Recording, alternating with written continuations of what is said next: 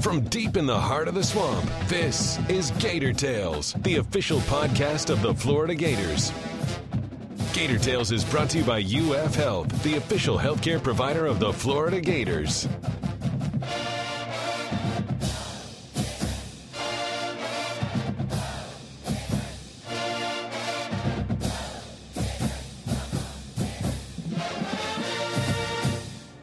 Welcome to Gator Tales. I'm your host, Adam Schick. After years of anticipation, the start of the 2017 football season and the mega matchup with Michigan have finally arrived. With this historic opener serving as the jumping-off point for a new season of Gator football, that also means we have a lot of ground to cover on our third season premiere. Coming up, we'll get a full breakdown of the squad's biggest strengths and storylines from FloridaGators.com senior writers Scott Carter and Chris Harry. Check in with linebacker and Dallas native Kylan Johnson, and hear from his new position coach, Tim Skipper. But just as the Gators aren't wasting any time getting into the meat of their schedule, let's jump right into a wide-ranging chat about the 2017 season and the matchup with the Wolverines with Scott and Chris. Before discussing the inevitable questions about the quarterbacks and the impact of the suspensions, we began by addressing the magnitude of the orange and blue lining up against such a bold-faced opponent on day one. Well, Adam, it's pretty unique because I've got the media guide opened up as you asked this question. And I'm looking at the last time the Gators have opened the season, Chris, outside the state of Florida. Do you know when? I'm going to say 79. Chris just won the first prize of this show. What does he win? I'm going to give him a Albert bobblehead. I have it somewhere in my drawer. But no, seriously, I mean, at Houston in 1979 is the last time the Gators have opened a season outside of its home state or their home state. And yeah, Adam, it's a different kind of feel for this season opener. You know that it's an immediate test for this program going into Jim McElwain's third year. Both teams are ranked. They're playing out at Jerry World, one of the great stadiums in the country, AT&T Stadium, home of the Dallas Cowboys. So you got that glitz factored in. You got, Emmitt Smith getting involved, former Cowboys. So there's a lot of buzz around the game, a lot of fun things around the game. But it's going to come down Saturday. It's a big game for Florida, and I say that because we all kind of remember how Michigan beat them up a couple of years ago in the bowl game. And Jim McElwain opened this week by saying he remembers it too, and he still thinks the Gators are going to have to step up but show more muscle than they did in that game because they really got beat up on the line. And he's talked all preseason camp, Chris. The offensive line is what he sees as a strength of this team. I mean, so that tells me that he thinks they toughened up. Well, let's go back 2 years ago to the fact that when they got here, I'm thinking it was Trip Thurman was the only player started a game for the Gators on the offensive line. That has since taken care of itself over the course of the season when you're talking about Martez Ivey at left tackle. You're talking about TJ McCoy, who was a redshirt freshman last year, who jumped in at center. Fred Johnson at right guard. Juwan Taylor, the true freshman last year, really took over that right tackle spot. And Tyler Jordan, who's a guy who's played all three positions. He's now the top sub on that unit. So they have more depth. And bottom line is, we've talked about this ad nauseum.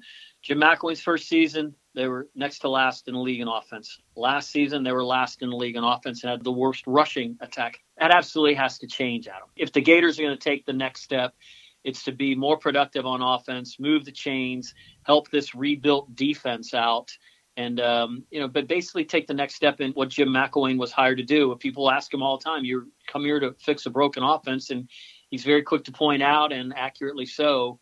He was also hired to win the East Division, which he's done 2 years in a row. All right, we got that. Check that off our box. Next thing we want to see now, and what fans certainly want to see, is some fireworks when it comes to offense. And the first chance will come against a very, very good Michigan team. You mentioned that, Scott mentioned that 1979 against Houston. I'll raise the ante here. The last time they played a non-conference opponent in a non-bowl game away from or out of the state was against Syracuse in 1991, and that was a 38-21 massacre when Spurrier's second season. So this is very new stuff. I mean, all teams in college, basically go on the road and play decent opponents or play Power 5 opponents. Florida hadn't been able to do that relative to their schedule because you always play Florida State at the end. You got Georgia, right, neutral site game, and just the logistics of the schedule making in the SEC, the way as it pertains to Florida with that FSU game at the end hasn't permitted that. So a lot of interesting dynamics on that front. But here's the Gators against Michigan in Dallas, Texas. 100,000 people in the house. Pretty damn good way to open a football season. In terms of the challenge of the game, we'll talk about that in a second, but I think regardless, it's important to note this type of game, it just raises your profile. I mean, even watching SportsCenter the last couple of days, they've got special reports from Florida, from Michigan. They've got the same thing going for Alabama and Florida State. I understand the mechanics of the schedule, but can you guys just touch on what it means for the profile of the program to be in a kickoff classic like this and what it helps do for things like recruiting and other important parts of the lifeblood of Florida football? Well, one of the things McElwain said from the time he had his press conference when he was first hired, we talked about Florida's brand being so powerful, and it's a brand that warrants games like this. You play a team like Michigan, which won more games than any program in college football history, I think I read somewhere. I would say that's as big as it gets, but Alabama and Florida State it's probably as big as it gets for Florida. Dallas is going to be the center of the universe for Florida fans. And certainly when you have Jim Harbaugh on the other side, who is the lightning rod coach in college football right now for good reason, he brings it upon himself. I think he invites all the controversy. I think he loves it, puts a lot of attention on him versus on his team, which is something a coach who now has an office down the hall from me used to fare quite well at doing back in the 90s. Yeah, it's more than anything. They're talking about this game like it does matter. Right. You know, they played a season opener these last 27 years, but not all of them really, they don't get much attention when you're playing Miami of Ohio and Toledo, Citadel. But, they're getting a lot of attention. You saw each team is wearing a kind of altered uniforms courtesy of Nike. Just little stuff like that. I mean, that does go a long way in a recruit's mind and certainly among the fan base to generate excitement. And it almost feels a little bit like going into an SEC championship or game. Playoff game. Or a playoff game. And we haven't had that. So it's a nice change of pace, Adam.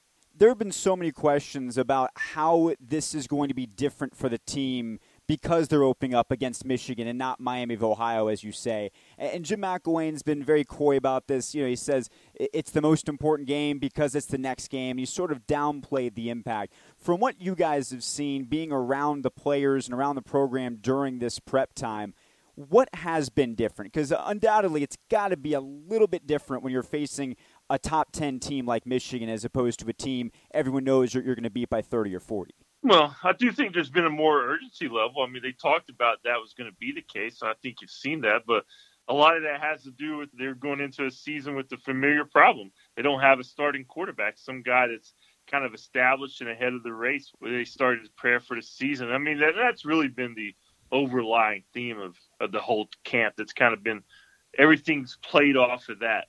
And, of course, you had the suspensions to some players, which changed the storyline for a few days. But as the game weeks here, it's back on the quarterback. It's back on 2 top 25 teams, 2 story programs playing.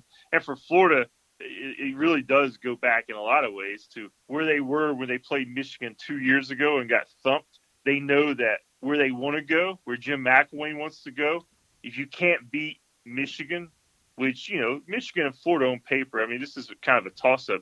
If you can't beat a team like Michigan at this pace, then that tells you might still be a little ways away. So I think that's going to be the main thing they learn, obviously. I think the way the schedule has been over the last 3 decades almost, you could work out some issues for games, the way, whether it was Eastern Kentucky you got in the first week and then Idaho the second week, or just a place like that. You suspended players were missing a UMass game.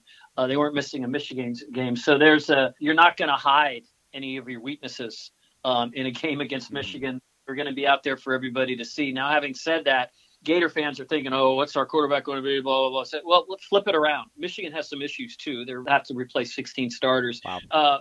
Who you are in week 1 obviously isn't going to be who you're going to be Thanksgiving weekend, Adam, but at the same time, this will certainly give Florida fans and Jim McElwain and his coaching staff a hell of a barometer, hell of a gauge right out of the box on what's good, what's bad, and what needs to be fixed.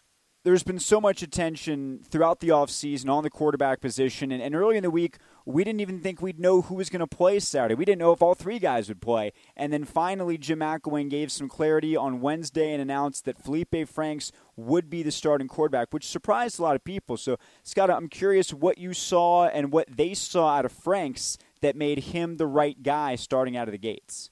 Well, Franks has, really did show improvement all through camp coming off the spring when, him and Kyle Trask had the battle, and he was atop the depth chart coming out of spring. And, and then, of course, a lot of things changed over the summer when, Luke Del Rio, he gets back into the mix, he gets healthy, decides he still wants to play. And then, of course, the big news over the summer, Adam, was when they brought in Malik Zaire.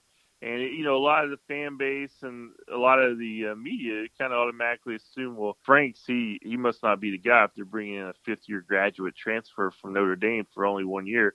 But you know what? Franks, I think, proved that he is the guy, at least to start the season. Jim McElwain said it after his press conference on Wednesday, said, he deserves it. I mean, he went out there, he kind of embraced the battle that was presented to him.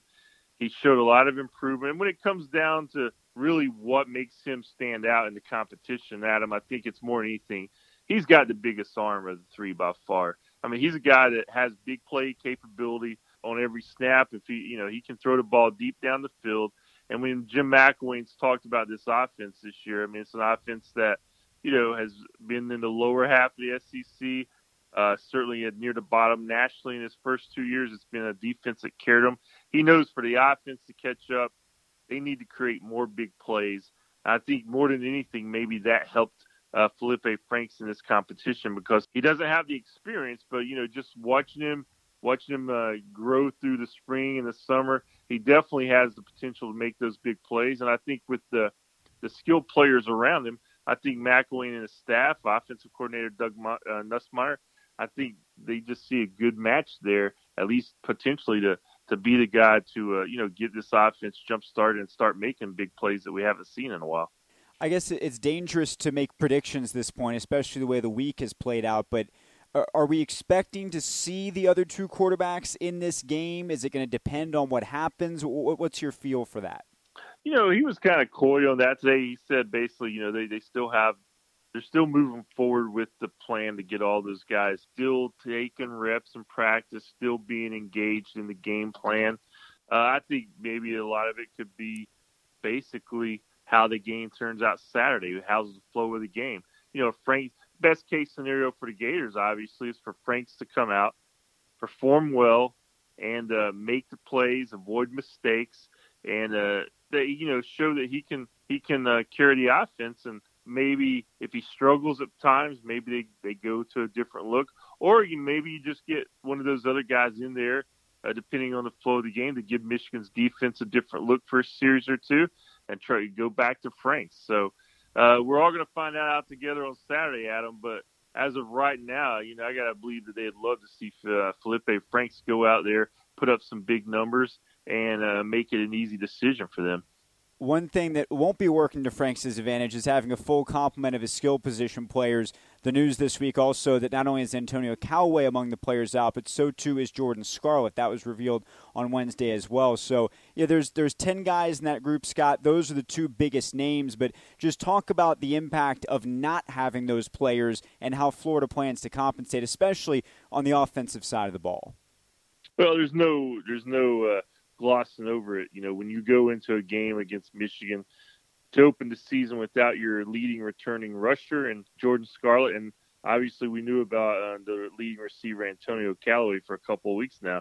Yeah, that's gonna throw a wrinkle into your offense, and I think they've got enough depth at both positions that I think they're confident that they can overcome the loss of those guys, but still a big adjustment, especially with Scarlett's coming so late here in game week. We're probably going to see LaMichael Pirine and Mark Thompson a lot. And an interesting tidbit that McElwain said today was look for freshman Malik Davis from Tampa to get a lot of reps. And I can tell you just from watching him in a scrimmage recently, I mean, he's a guy that definitely catches your eye. He's kind of breakaway back that can get out in space and, outrun people. And the Gators really, I don't know if they have that right now with what they have. They haven't had that in a while. Scarlett's a really good back. I don't know if he's kind of got the breakaway speed that Davis has. But either way, they're just going to have to rely on those guys. They have experience, especially Thompson and P. Ryan. And you just hope that they can contribute and help Franks out some, because you're going to have to get your running game going. You don't want to put everything on Felipe Franks in his first career start. They're just going to have guys step up at him. I mean, that's the only way you can say it.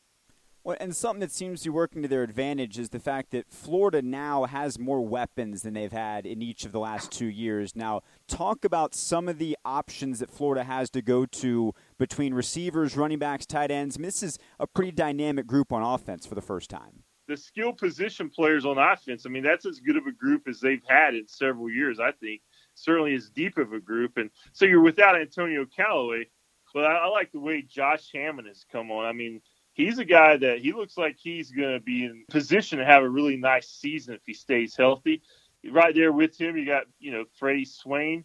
But really, when you start looking at the players, two guys that stand out when they have the ball in their hands, kind of like Callaway does, are Kadarius Toney, the true freshman, and Dre Massey, the transfer last year who they hyped up and the fans were excited about. And then he goes out in the first game, catches the kickoff, hurts his knee, he's out for the year. Well, he's back, he's healthy, and so you're adding two guys there who have similar skills than Callaway. So I don't really see Callaway.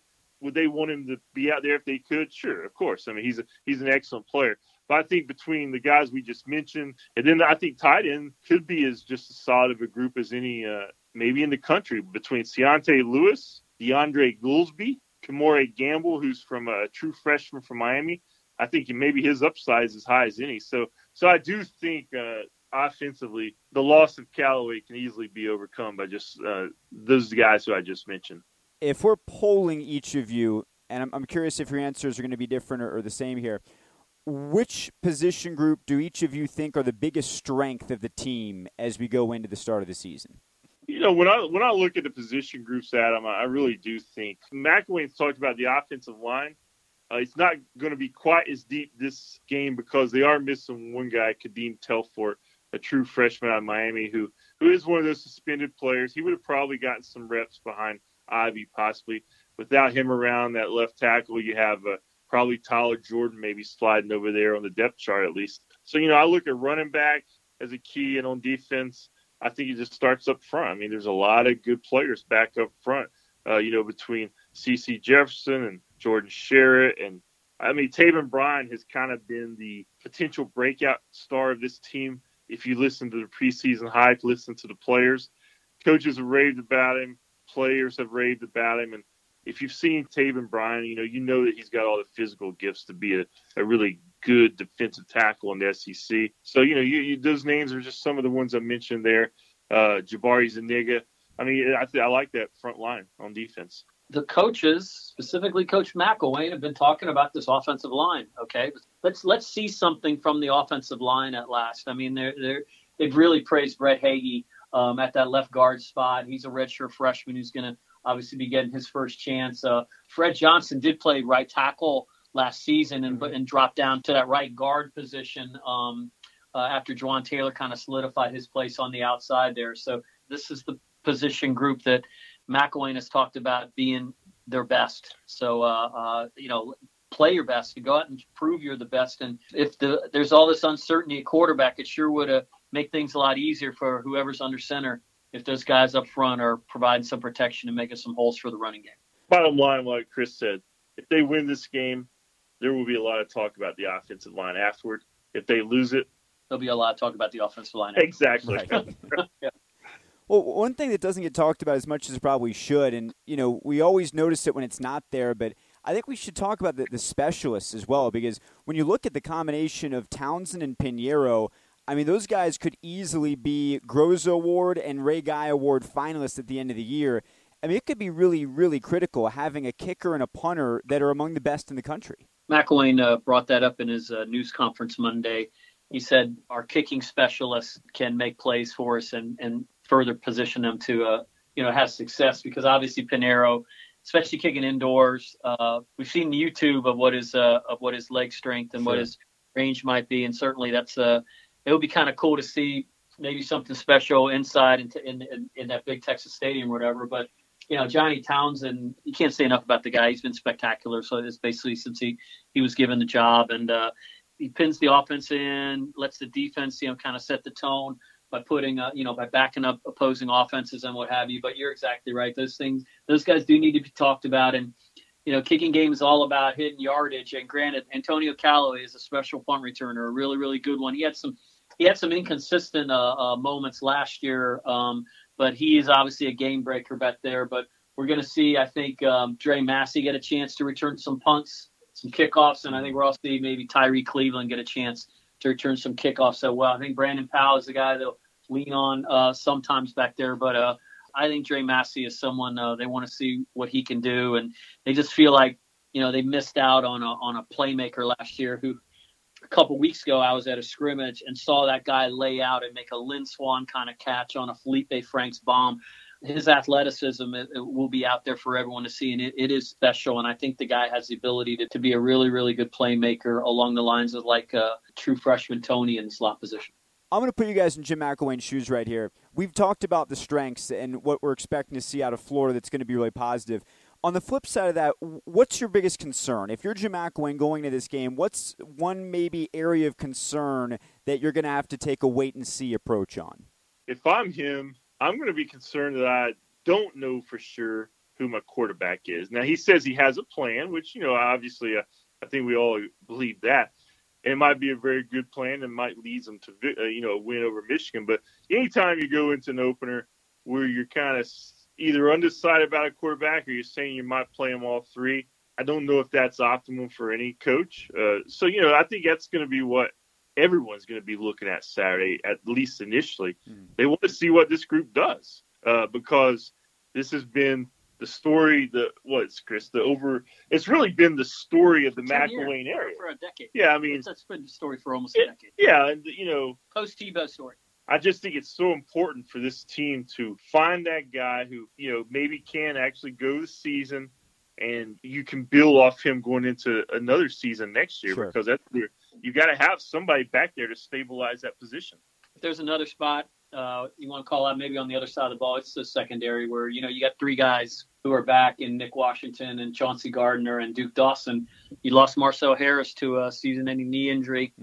Just a tragic injury to the guy before the season even started. So now you got a true freshman this week atop the depth chart at cornerback position in Marco Wilson, which is Quincy's little brother. He obviously has Quincy's bloodlines. If he has his ability to play, then the Gators should be there, but should be pretty good at that position. But, eventually they're going to have to play some nickel. They're going to have to play some dime, which means some guys that are unproven. You got three guys who have played back there. Guys I mentioned in Washington, in Gardner, and in Dawson. So whether it's Donovan Steiner, whether it's C.J. Henderson, whether it's Joseph Putu, those are guys, who haven't played college football yet. And they're going to get a quick introduction to the spotlight in the biggest stadium in America. So that'll be kind of cool, and certainly that'll bear watching when Michigan has the ball. So obviously it's a very young secondary, and also I know linebacker is a big question in terms of depth. But Florida is pretty strong up front. I know you guys have done stories on the linebackers and some of the big guys on the defensive line here this week. Well, Adam, one guy I'm writing about this week is C.C. Jefferson, the junior defensive end. You look at him as a guy that this is kind of an opportunity for him to be one of the Gators' breakout players this year. I mean, this guy is very talented. He was sought after every major, basically coach in the SEC. I went up to his hometown in Baker County this week, spent a little time with his father, and he was telling me the place we were hanging out, his father's car wash. He said basically Nick Saban, Hugh Freeze, Les Miles, basically every coach in the SEC has been right that little spot coming to try to get CC, and obviously Jefferson chose Florida, and they're glad that he did. And, it's a big opportunity for him this season. Before we wrap our football portion of the conversation, I'm curious for your takes on Michigan. What have you seen from? They don't have a depth chart out as of press time, but with what you've seen from Jim Harbaugh teams in the past, what are your expectations for what the Wolverines will bring to the table? No, I mean, they're going to be big and physical up front. That's really what caused Florida so much trouble in the game 2 years ago. And, you look back at that game, they had a great quarterback play that day in the Citrus Bowl. They also had 502 yards of total offense. And, that makes a huge difference. But I think under Harbaugh, he's obviously a guy who knows offense. That's his background. He's good with quarterbacks. There's still some questions about their quarterback, but I don't think they're as deep of questions such as Florida's. I think he's just kind of toying with it. But, I think really the challenge for Florida is, are they going to be able to match up with their toughness? And that's what Michigan brings right from the start. That's what they've done under Harbaugh. It's kind of a tradition in that program, obviously. They've always been a physical program, and the Gators are trying to get there. I believe they'll be a confident team, Adam, because I think they'll be a reflection of the coach. And I think that coach is always confident. He's got a swagger about him. I think it works, and it will play out well in a game of this magnitude and, in this kind of exposure and what have you. While a lot of people are tuning in to Gator Athletics starting this week with football, it is worth noting that last week soccer and volleyball got off to not just good starts their year, but unbelievable starts. And on the same day at home, they did something historic. Yeah, well, first of all, soccer began last Friday by beating Stanford, the number one team in the country. It's the first time Florida had ever beaten the number one team in soccer on campus here. A phenomenal win, came from behind from a 2-1 deficit to win the game 3-2. Great win for Becky Burley, whose team shot up the rankings. Followed it up by beating Syracuse Sunday, shot up the rankings. They now are ranked second in the country, and that's the highest, Adam, the soccer program has been ranked since 1999. Of course, they won the national championship in 98. Yeah, so congratulations to her. And mere hours after that soccer match had wrapped, Mary Wise's volleyball team played number one Texas and beat number one Texas in front of 7,500 people. It was just a fantastic atmosphere in the O-Dome. The crowd was into it, and obviously the team responded. And the next day, Florida goes up against number 5 Nebraska and beats number 5 Nebraska. So now Florida has knocked off a couple top 5 opponents in volleyball, and they've shot up the rankings. The soccer team has shot up the rankings. They've certainly done their part to get this athletic season off to a great start, and now it's the football team's chance. And certainly Jim McElwain would like to take some of that volleyball and soccer mojo and roll it on over to Dallas. All right, before we wrap here, it's time for our Gator Tales PAT. It's something new we're going to do this year with Kristen Scott. Something that's going on outside of the realm of Gator sports that everybody's talking about, because these guys are, first and foremost, they are longtime sports writers who've covered a variety of different athletics.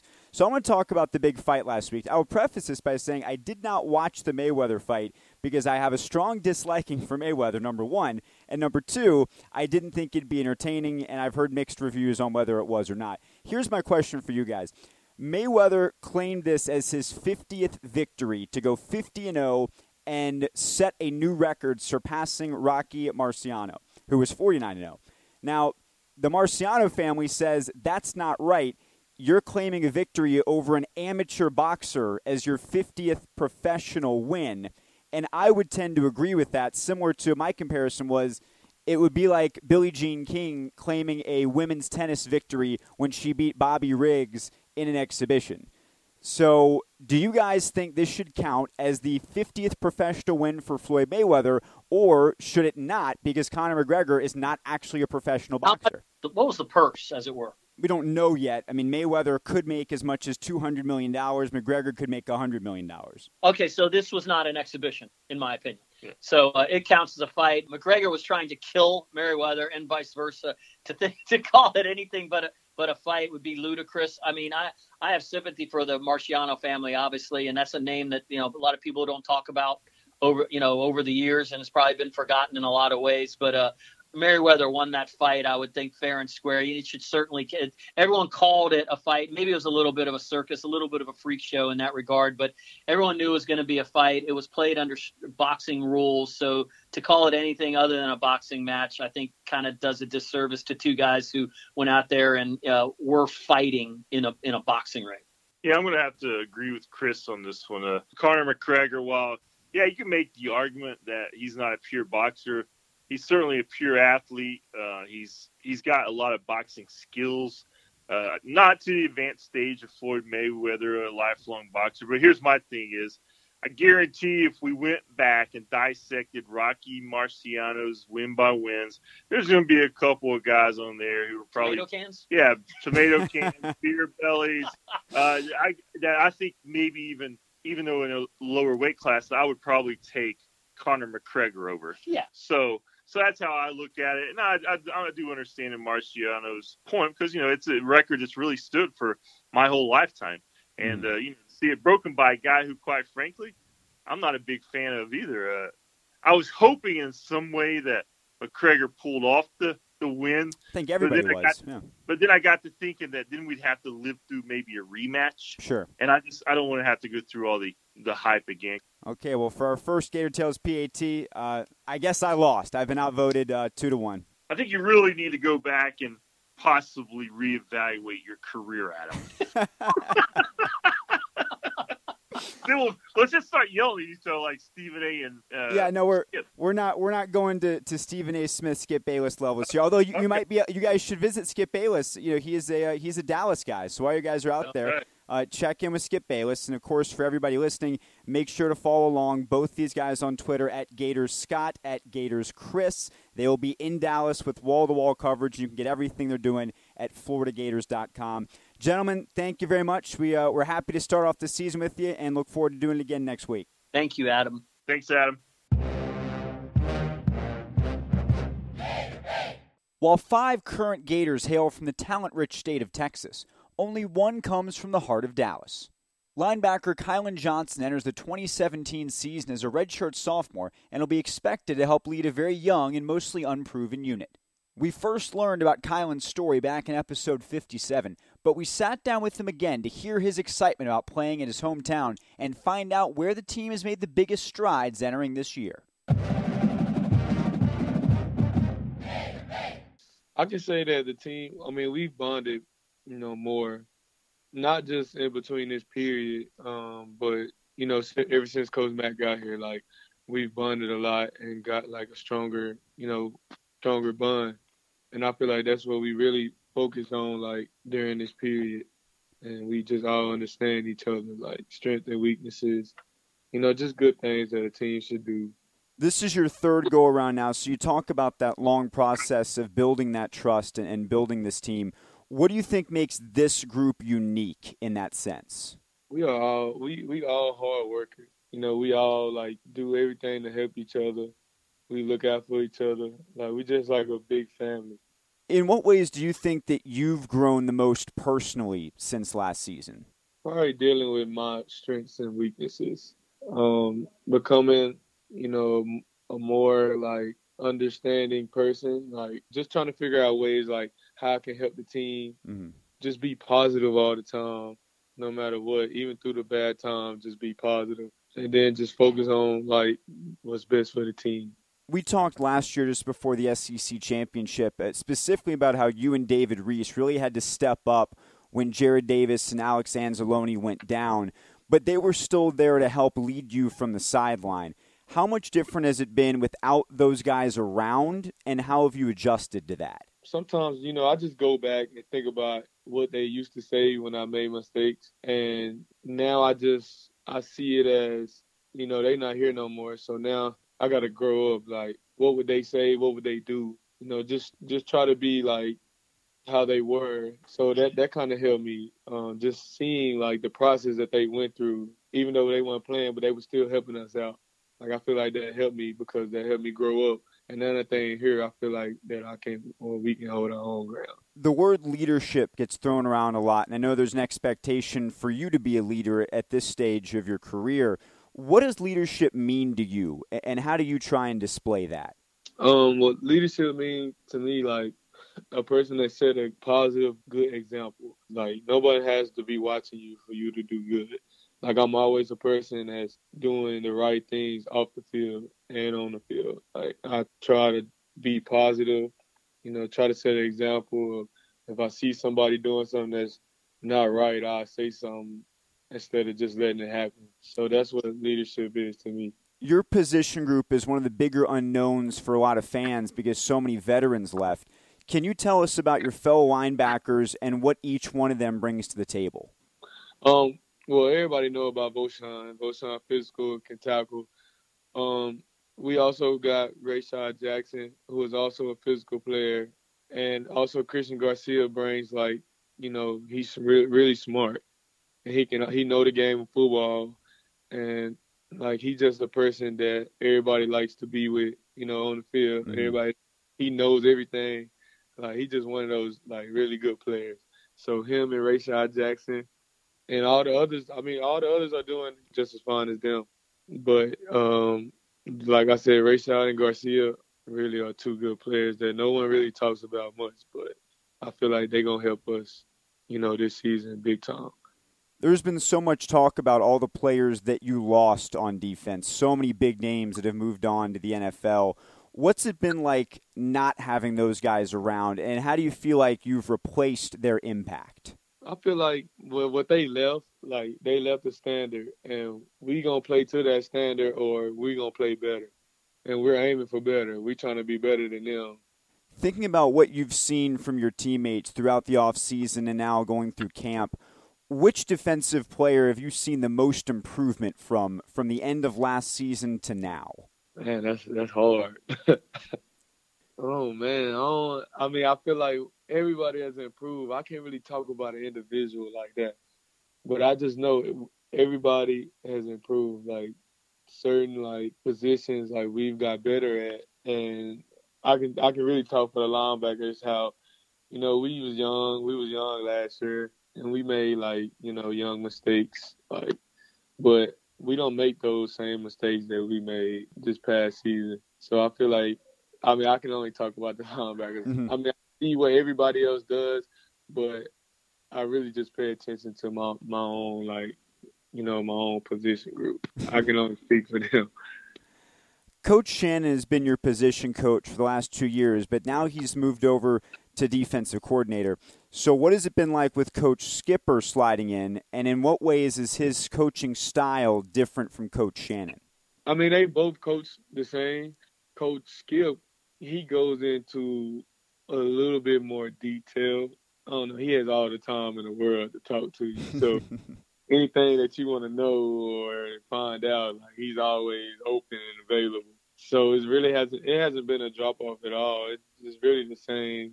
Just Coach Skip have more time probably than Coach Shannon. So you talked a second ago about knowing the linebackers, and that's really where you live.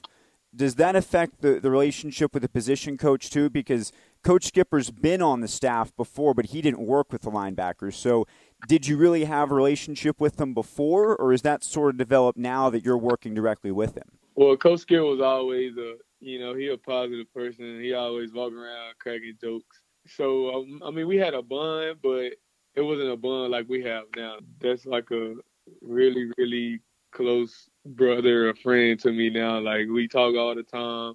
I go up and see him in the office. It's like, we created a good bond also. You talked about the defense and wanting to play to a certain standard, and certainly fans have become used to that. What people are really curious about is the offense. So from going up against them in scrimmages and going through camp, what can you tell us about the way that they've performed in camp and which players have really stepped up on the other side of the ball? Well, they really have improved, and I feel like they have improved as an offense together. Like our line, our wide receivers and running backs and quarterbacks, they all been doing a good job this camp, communicating and just, sticking together even through bad times. So I feel like we really improved our offense. I feel like our quarterbacks, most definitely all of them, they really took this camp like very seriously, and we got some results, and which is really good for us. So I feel like the quarterbacks really have stood out this camp, and I like it. Coach Mack has talked a lot about team speed being a real difference maker this year. Have you seen that on offense? In what ways have you been able to see that personally? Offense with speed, oh yeah, they really have got faster. Like, I mean, I feel like it's just a part of like communication. Like when you know everything and you know what you're supposed to do, and you can just play faster. And I actually see it, when I watch film. Like, man, like our offense really look fast. And sometimes, like, I just be like, whoa, like they really be moving fast like that. So, I mean, I feel like communication is a big part. And I feel like just when you know everything and when you know what you got to do, then you get the job done and you play at a faster pace. I know you probably don't want to admit this, but I'm going to ask you anyway. Who's the toughest guy to tackle out there? Probably our running back, probably like Jordan Scarlett. Like he one of the dudes, powerful and really fast. And Tyree Cleveland too is a big, threat with the ball. He really fast and he can move and cut and go wherever he want to go. Them two they really speed. How crazy does that competition get when you guys are going in one-on-ones? I mean, it's real crazy. The intensity is like out of this world. I mean, it's just it's big competition and it's fun to watch. Usually the opening game of the season's at home. It's an opponent that you're favored to beat. This is a little bit of a different situation. So what's it been like preparing for an opening game that is both on the road and also against a team like Michigan? Well, just coming off of, summer and, going into a season opener, like I feel like, everybody practicing hard. Like everybody getting prepared for the game. And I feel like we practicing just as hard as we would if it was any team that we was going against. You didn't play in the bowl game against Michigan a few years ago, but you were on the sidelines for that. How much talk has there been in the locker room about that game and wanting to have a better performance than you did in that last time against Michigan? We talked about, what happened and the outcome of the game that we didn't like. But, we only worried about now. Like, that happened in the past, and there's nothing we can do about it. So we just trying to make this opportunity. We're trying to make the best out of this opportunity coming up soon. You've known this game with Michigan would be happening in Dallas for a long time. How much have you been looking forward to playing in your hometown? Oh, man. I'm really looking forward to it. Like, I never imagined Florida Gators playing in my hometown. I never imagined that, but now that it's happened, it's like, wow. Like, I can't believe it, but I believe it now. I ain't got no choice but to believe it. What are some unique things about Dallas that you hope to share with your teammates while you're there? The atmosphere, like all the traffic and the building, probably stuff you don't see around here in Gainesville. And then, like, the stadium. Like, the stadium is so beautiful. Like, I really can't wait to see everybody's face when we walk in the stadium. I guess you'll be grateful for the police escort then with all the traffic in Dallas. That's what you're saying. Yeah, we'll be very grateful for that. With family and friends, how many people are you expecting to be there? Are you going to have a really big turnout? Yeah, I'm going to have I'm trying to get between 15 and 20 of them. Wow. Yeah, so I'm trying to get everybody there because we don't too much often play in Dallas. So. No. One of the cool things about AT&T Stadium is the video board, one of the biggest in the world. If you could put any TV show or movie up on that big screen, what would it be? I would, I'll put one of, our best games up, so everybody can watch it on the big board. Probably some favorite shows I used to watch, growing up. I guess SpongeBob. Man, what's that new football show that just came out or came back out? Was it Last Chance U? Yeah, I'll put Last Chance U up. Now, I can't really think off the top of my head, but if I had some time to think about it, I'd really give you a list. Any movies, any favorite movies you'd want to put up there? Probably like next Friday, something funny. Like some Madea type of movie, just people can laugh at. Final few things for you, Kylan. What were the most interesting things that you did over the summer? If you had any free time, what did you do with it away from Gainesville and away from football? I traveled home to Dallas. I drove that 14 hours. Ooh. I drove there like two times, I think. Yeah, I took some of my teammates home with me and let them experience that Dallas life. So, I had fun. I went to the beach a couple of times. Orlando, Tampa. Oh, I went to Miami twice, too. So I just traveled a lot. Wow. You went everywhere. You put a lot of miles in your car. Yeah. So I've traveled, and worked out most of the time and focused on school a little bit. So I enjoyed this summer. This probably was one of the best since I've been here. Any funny stories about traveling around with your teammates and taking them back home to Dallas? Oh, man. Rashad and Jaheim, they love this place called Milk and Cream. It's donuts with ice cream in the inside. Like, they love that. And then the view going down the road, going to Dallas, going through all the states. and they was amazed about seeing deers on the side of the road. Like, I didn't understand that. They was amazed about that. So, I mean, it was fun. I'm not sure if you and your teammates saw this, but Marvel actually released a special comic book cover featuring Florida and Michigan in anticipation of this game. What I want to know from you is if you could be any superhero, who would it be and why? I'd be the Hulk. Be the Hulk. Yeah, the Hulk fast. He big. He can jump. He's kind of scary, so I'd be him if I could be a cartoon character. I mean, a superhero. You'd probably be able to tackle anybody, right? You'd be so big, no one could get by you. No one would be able to stop me if I was the Hulk. You could play all 3 linebacker spots all by yourself. Final thing for you, Kylan. Just talk about what this preparation is going to be like for Michigan. What are you going to be going through as you get ready to kick off this season in such a big way? Well, we're going to take it day by day, study a lot of film, practice really hard, and just have fun with it. As long as we communicate and we know what to do and, we see the play before it happens, we're going to prepare really good for this game. So I can't wait. We got some time to think about it and study and learn everything we can about them before we get out there in front of them. All right, Kylan, thank you so much. Really appreciate it. All right, man. Thanks, Adam. Athletes are often asked to play multiple positions, so it's only fair that coaches be held to the same standard. Tim Skipper served as the Gators running backs coach the last 2 seasons, but this year has shifted over to linebackers as part of the domino effect of replacing departed defensive coordinator Jeff Collins. Jeff Cardozo checked in with Coach Skip and asked him what the process has been like switching from coaching one side of the ball to the other. Yeah, I played defense, and a lot of people think I'm an offensive guy because of my dad and brother coaching on the offensive side. But really, deep down the heart, I'm a defensive guy, and it's been fun getting back on defense and working with the guys and transitioning over. So now does the mentality change a little bit? Maybe the way you talk to the guys, you start yelling a little bit more because it's defense and you're starting hitting some guys? It is kind of natural that defensive coaches yell a little bit more. So it's been fun to yell a little bit and tell guys to wrap up now instead of just breaking tackles. So just kind of flip my mind back to the defensive side, but it's kind of natural for me. But I'm sure the fun part's going to be finally playing in a game. Back in where I've been playing, there's only enough inter squads you can play and seeing the same guys doing the same thing. So those guys are probably just ready to see somebody else. Definitely, and there's nothing better than game day. Going up against somebody that you've been watching on film for as long as we have, and finally it's kickoff time and all the people are watching you. It doesn't get better than that. Well, let's talk about some of those advantages. With Michigan being game one, you obviously know that that's the opponent. You get to prepare throughout the entire summer, watching film, doing a lot of different things.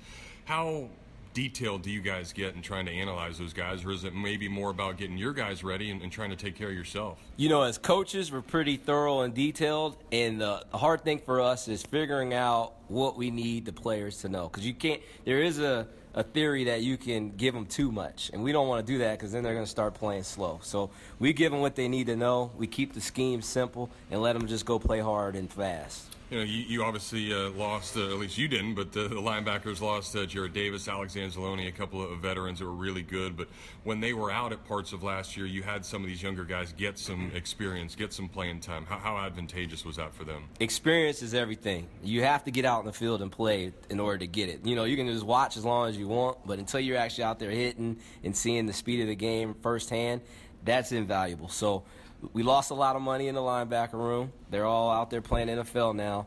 But I think the fact that these guys have played in the games has made the transition a lot better for them to step up and get ready to play. And I remember talking to some of those guys last year, and they would attribute what they learned from Jared and what they learned from Alex. So I'm sure it was really cool for those guys to learn under 2 great guys. Definitely. And we still use the film. Just yesterday we had some stuff up that they needed to see.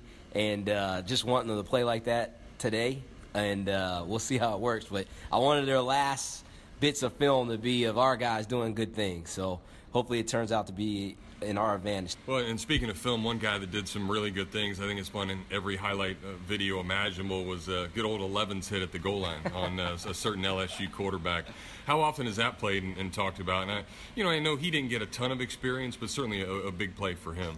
It's funny, we were just talking as a group about him retweeting that hit once a month. I told him it's season time. Let's stop retweeting it. Let's get some new ones. Well, and for those guys to have that too, and you look at David Reese, and Jeremiah Moon didn't get a lot of experience last year, but it seemed like he was the guy that maybe out of all those young guys, he got the early playing time last year. So I know you're probably pretty excited about him. Definitely, and he had that injury that set him back a little bit last year. But he's had a great camp, great off season, and I'm excited to watch him. I mean, I really think he's very talented. I know you've heard the name, but Javon Curse. I remember Javon Curse comparing him to him, and having say that 6'6", he's 238, this tall, lanky dude. But just some of the things that he can do, and just the versatility of what he can provide. With Jeremiah, he can eat up ground. He's fast, and he's long-legged, and his whole body's moving as he's running. And I think getting from point A to point B is his main strength as a player. And I'm really excited to watch him. He can rush the passer. He could drop back in coverage. He can play outside back. He can play inside back. He could do all those things. So just kind of keeping it simple for him and letting him play fast has been the challenge for the coaches. But I like where he's at right now. Let's talk about David Reese a little bit. The guy probably had the most playing time out of all those guys. And it's got to be interesting for him because it's Michigan. It's a school that he's from. He knows all those dudes, and from Pop Warner days, and you talk a lot of smack to the guys you know. So how have you tried to deal with him and knowing all these guys and how to go about playing in this game? He's given us a lot of information. He probably knows them better than anybody, including some coaches when you talk about personal stuff with the guys. So he's been valuable. I know he's excited to play. He's been talking about it for a while, and now it's that time to go out and do it. I just told him, don't have that blue flu. Just go out and play. Just be a Gator and let's get it done. You ever been in the stadium before? I haven't. I've heard a lot about it. Family's been in there, but I haven't, so I'm excited to see. So how do you, try to explain to the guys about it? You just try to say, hey, it's just another football game. We all remember that video from Hoosiers. It's 10 feet and the free throw line's the same, all this other stuff. But it is big. So how do you try to control their emotions? The good thing is we're in the SEC, so you're going to play in a lot of nice stadiums that are big and large and things like that. I think our biggest challenge is going to make sure everybody's not just staring at that big board, including the coaches. So it'll be fun. Once you get out there in the field, you don't have time for all that. You got to go play. So it'll be exciting. Let's just get it done. Yeah, and while playing, I think we all know what Michigan tries to do, and they like to line it up and try to run it down your throat. But I think we remember from a couple years ago, and you look at Harbaugh over the years, there's a lot of bootlegs, a lot of different things. So as you try to stop them, what are some of the keys of doing that? The first thing is playing physical, and don't let all the window dressing slow you down and soften you up. You have to still trigger. You got to play fast. The next thing is just playing smart. Play smart. Be where you're supposed to be. I think if we do those two things, we'll be fine. And then when it gets to a situation where it's uncomfortable out there, we got to attack it, and then we got to make it comfortable. The last thing, maybe not a ton of depth there, but you got a guy like Christian Garcia you guys give a scholarship to, and there's some other younger guys there. If, those guys maybe aren't doing the best, you still have a little bit of depth there, don't you? Definitely, and Garcia adds versatility. He can play all three spots. He can be out and he can be in, and he's a guy that keeps the room going from an aspect of he's very smart, very intelligent, and he likes to make everybody think outside the box a little bit. So it's been good to have him in the room, earned a scholarship, happy about that, and he's more than deserving of that, and he's definitely one of the guys. He's not treated like a walk-on or anything like that. He's one of the guys. You described him like everybody describes you, smart and intelligent. So, Coach, thank you. Go get after it. Definitely. Thank you. Appreciate it, and go Gators. And that's going to do it for our season premiere. If you haven't already done so, make sure to subscribe to Gator Tales on the podcast platform of your choice, and please leave a review to help us continue to grow. We'd love to hear your feedback to find out more of what you want to hear on the show, so you can find us on Facebook at Gator Tales Podcast, on Twitter at Gators Podcast, or you can send an email to gatorspodcast@gmail.com. Don't miss a minute of the action as Jim McElwain leads the Gators into AT&T Stadium for their Top 20 showdown with Michigan, Saturday at 3:30 on ABC and the Gator IMG Sports Network. We'll be back next Thursday with an all-new episode, so don't miss it. Until then, I'm Adam Schick, and I'll see you in Champville.